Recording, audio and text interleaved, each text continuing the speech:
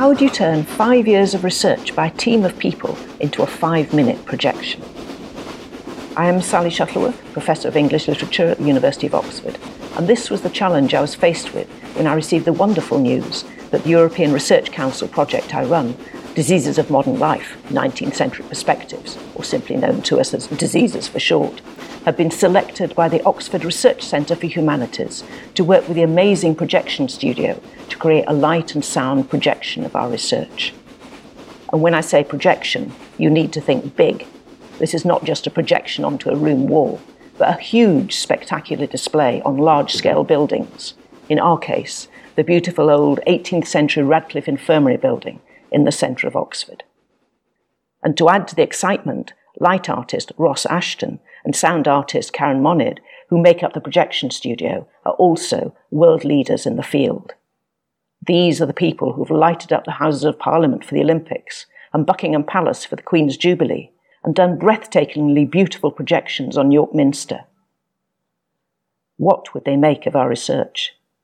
I'm delighted that Ross and Karen are here with me now to discuss the whole process of creating what we came to call Victorian Speed.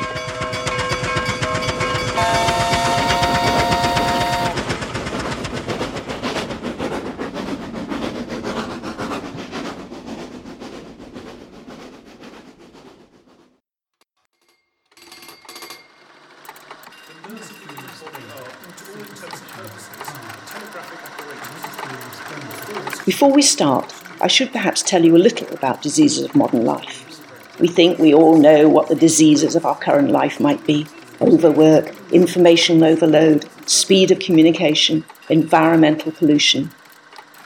So what were the diseases of modernity in the Victorian age? Well, worries about overwork, too much information spewing out from the new steam-powered printing presses, speed of travel and communication brought about by the railways and the telegraph, and the problems of industrial pollution creating lethal smog on the city streets. Sound familiar? Looking back from the digital age, we are tracing the ways in which our predecessors coped with the challenges of what they saw as the threatening conditions of modernity. The parallels are instructive and sometimes unnerving. So, how to sum up all this in 5 minutes of spectacular light and sound? Ross and Karen, I have to say, first of all, what a pleasure it was working with you both, and also, I have to say, fairly astonishing.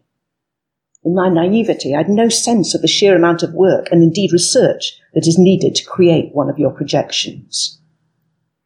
Did this project create unusual challenges for you, do you think? For this particular project, what I was really interested in is that rather than the sound just being the medium for transmission, the method that's used to get information across, it actually forms part of what the history itself is about. You don't develop a steam train without that thing making a huge amount of noise. This is the development of mechanization. So the increase of stress is not just about telegraphs coming in through the door. It's also about the creation of an urban soundscape as we now understand it. So the sounds around you are changing. So machines and the repetitive nature of machines are really starting to add to stress levels as well. And so I thought it was really interesting to be given a project where the sound actually forms part of the subject. In terms of how it's driving, how it feels. So there was a real opportunity for me with this particular project to be able to create something where people could respond with a feeling. I didn't feel like I needed to describe what stress is. I think we all know what stress is. But what does that actually sound like to somebody who has never heard, a machine at those kind of volumes and that kind of speed and pace? If it's been kind of just, I don't know, wooden ratchets before then, or the sound of a cartwheel on a road, that's nothing like it would be for a factory. A factory just doesn't sound like that at all. So it was really great to be given the opportunity to explore a Victorian sound world and be able to build that and use that to drive the energy of the piece, to really emphasize, as you say, the juxtaposition between the piece, the relative piece, I should say, the relative piece that preceded this period, and then the much more urban, mechanized soundscape that grew quite quickly at that point, and certainly would have had the same, I suspect, the same psychological effect on human beings then as excessive noise has for us now. Of so many people streaming out in all directions about me. Ill-drained, overcrowded. Yes, that's fascinating. As scholars of the Victorian period, we've, in the last decade or so, really discovered the whole notion of sound, I think, and people have started exploring the ways in which the sounds of the streets, the sounds of the factories, were really impacting upon people's lives. Lots of complaints were being made to the authorities about the rise of noise. Now, I was quite frankly amazed working with you both about your perfectionism and your determination to only use sounds and images from the period. So Karen, could you talk a bit about how you tried to create the soundscape of the 19th century? Part of the problem for me is not necessarily in discovering how things sounded, but finding either the same objects that I can then generate sounds with, or suitable replications that might come close. So it's a mix of reading a lot of text, like a lot of the material that's come out of your research project. Yes. In reading through the descriptions of those, there are all sorts of little clues as to what a world might have sounded like. So you're looking for things that are essentially, again, I say horses, carriages, they're quite obvious. But those descriptions let you know that they were there. So then you keep reading and find out what else was there. And then you think, what were people talking about? And so reading, for example, about telegraph offices, that people are just constantly, tapping things out, that there's not necessarily a lot of conversation because the speed at which they're working through the messages means that there's not necessarily a great deal of conversation between operators. So it's constant machine noise. So you read between the lines and you discover what there was, what there is likely to be, and then you start building those sounds in. And from an artistic perspective, then you start to kind of build a little bit of license in for the piece you're trying to create. Mm-hmm. And for me, then it gets a little bit musical. So that when you're working with machines, there's obviously rhythms that can then drive things, and then you can edit the voices much like you would arrange a choir piece, for example. And I use the spoken texts much like choir parts, and then arrange those over the rhythms. So then it becomes driven in a very musical sense and a rhythmic sense, but is very authentic because the words being spoken are from the time, and the sounds are also from the same period as much as you can. For example, the telegraph machines, I was able to get hold of some recordings of a Wheatstone telegraph machine and then layer those up to create a particular sound world. And I think then that people sense that there's an authenticity in it, even though there's also a creativity in it. They feel the authenticity of it because it's different enough, I think, from what we experience today to know that there is history here.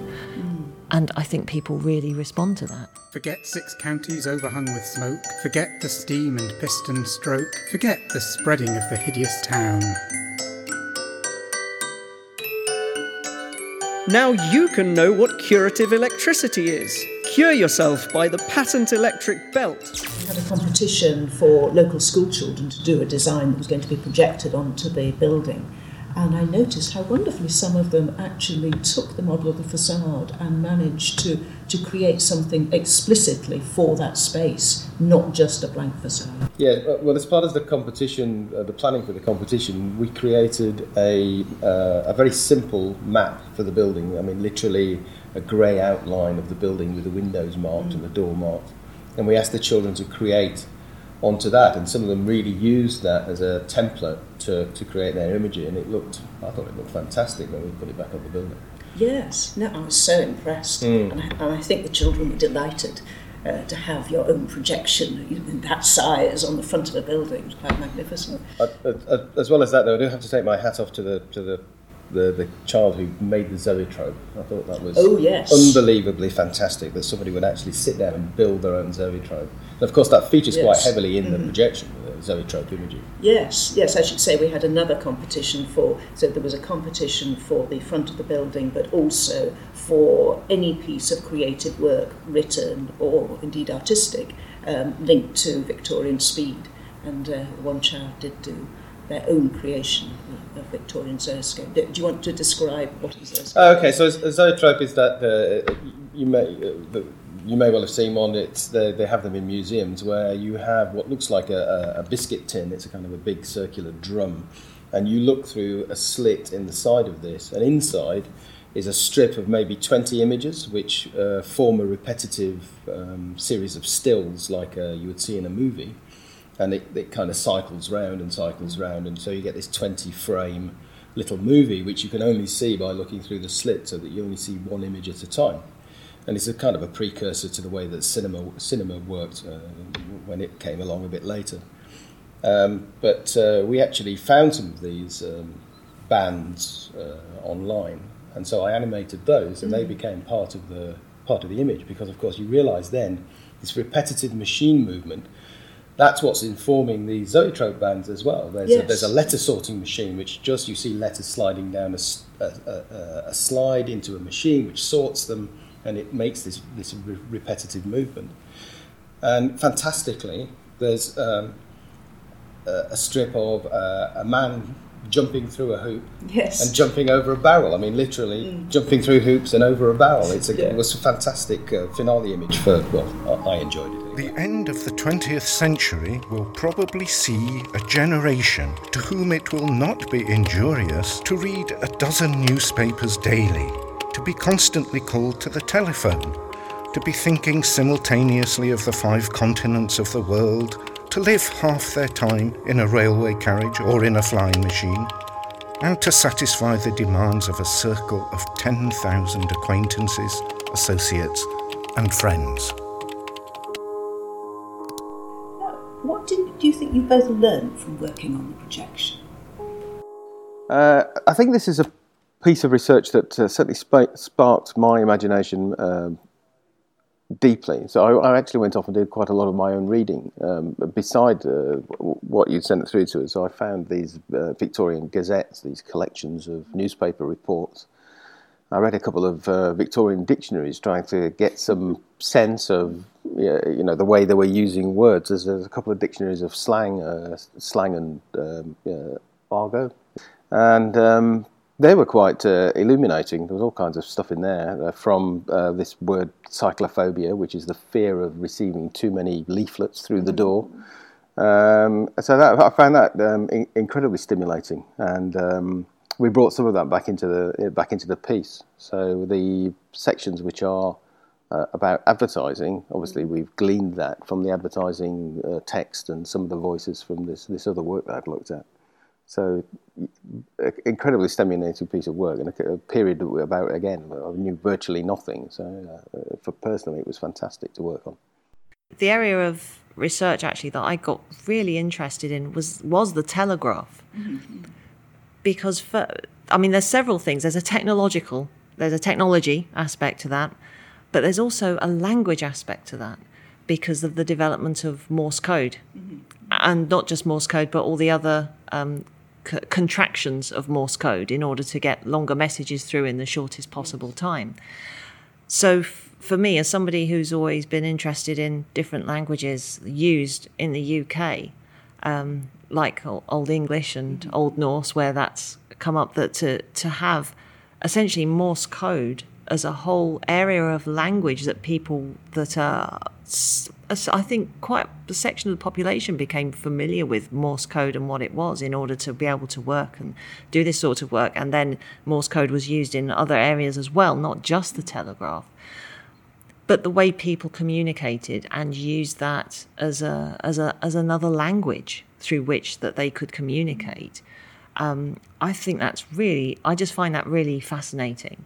And the human side of the telegraph as well, the lovely stories of people kind of meeting operators, that there were incidents of operators, male and female operators, talking talking to each other through the telegraph in between sending messages, and romance blossoming. I mean, not hugely common, but it did happen. So there's a whole human side that humanity is what's using this technology, and humanity is using this language to communicate with each other, and relationships are developing, and new relationships are developing. So, things that we recognize now are still going on, and that the internet today is the most obvious parallel to that, where people who have never met are communicating with each other and developing relationships. So, yeah, I think those are I think they're very compelling human stories. The idea of that there was this whole language, that the Morse code formed this language through which, secret things could be sent or coded, and other people didn't know what was going on. Well, I want to thank you both. It's been such a pleasure working with you.